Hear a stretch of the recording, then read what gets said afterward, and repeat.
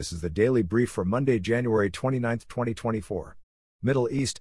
U.S. officials say 3 American service members were killed and 34 others were wounded in a weekend drone attack by Iran-backed militants on the Tower 22 support base in northeast Jordan near the Syrian border. President Joe Biden said Sunday that the U.S. will respond to the attack at a time and in a manner of our choosing. A group calling itself the Islamic Resistance in Iraq has claimed responsibility for the attack, and Iran has denied involvement in the incident. Israel-Hamas war. Updates from day 115 of the conflict.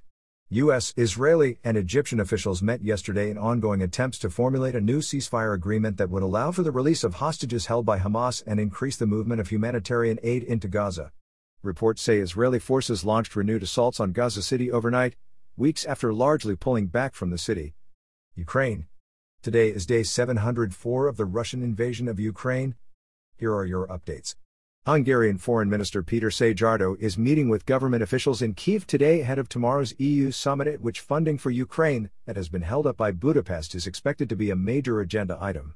Ukrainian security officials say employees of arms maker Lviv Arsenal and multiple defense ministry officials conspired to embezzle almost $40 million in funds earmarked for the purchase of mortar shells for Ukraine's military. Reports say at least 5 people have been charged in the case. U.S. Homeland Security. House Republicans released 2 articles of impeachment against Homeland Security Secretary Alejandro Mayorkas yesterday, charging him with willful and systemic refusal to comply with the law and breach of the public trust related to what they say is a failure to manage migration across the U.S.-Mexico border. U.S. pay equity. Marking the 15th anniversary of the Lilly Ledbetter Fair Pay Act pay equity law, the Office of Personnel Management is issuing a final rule today that bars the government from considering a person's current or past pay when determining their salary for federal employment. AI safety. Developers of artificial intelligence systems in the U.S. are now required to report results of AI-related safety tests to the federal government, as directed by an executive order issued by President Joe Biden last year. Trump defamation trial. A New York jury on Friday awarded former columnist E. Jean Carroll $83.3 million in compensatory and punitive damages in the trial against former President Donald Trump over his statements about Carroll after she claimed he sexually assaulted her in 1996. An earlier trial found Trump guilty of sexually abusing Carroll and of defaming her. U.S. sleep apnea. Under a consent decree announced today, Dutch health technology company Philips will not sell new devices to treat sleep apnea in the U.S. for multiple years as it works to comply with an FDA settlement regarding the safety of the company's Respironics CPAP machines. Iran and Pakistan. Iranian and Pakistani officials are scheduled to meet in Islamabad today for discussions aimed at reducing tensions after each side launched anti-militant airstrikes on the other's territory earlier this month. France.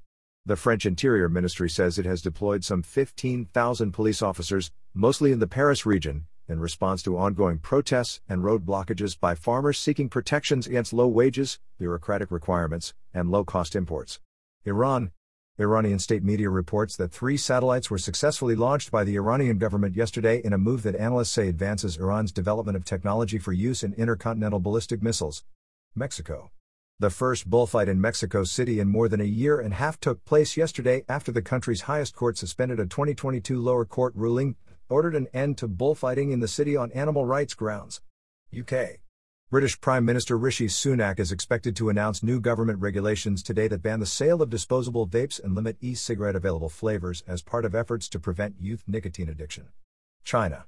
A Hong Kong court yesterday ordered the liquidation of Chinese real estate development giant China Evergrande following the company's failed effort to restructure its $300 billion in debt. Finland.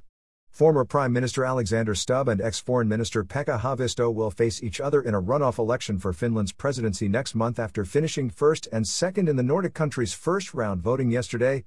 Football. The Kansas City Chiefs and the San Francisco 49ers beat the Baltimore Ravens and the Detroit Lions, respectively, yesterday to claim spots in Super Bowl 58, which will be played February 11th in Las Vegas, Nevada. Tennis.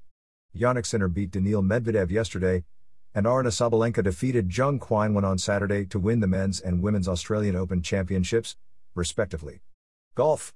France's Mathieu Pavon shot a final round 3 under par 69 Saturday to win the Farmers Insurance Open. Pavon is the first Frenchman to win a PGA Tour event since World War II. Weekend movies.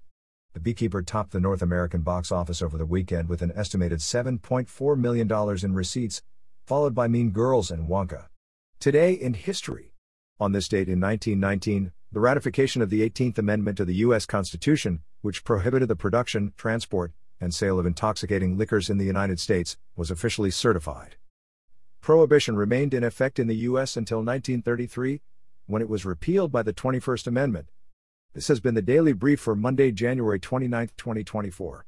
For more information and links to additional resources on each story, visit dailybrief.net.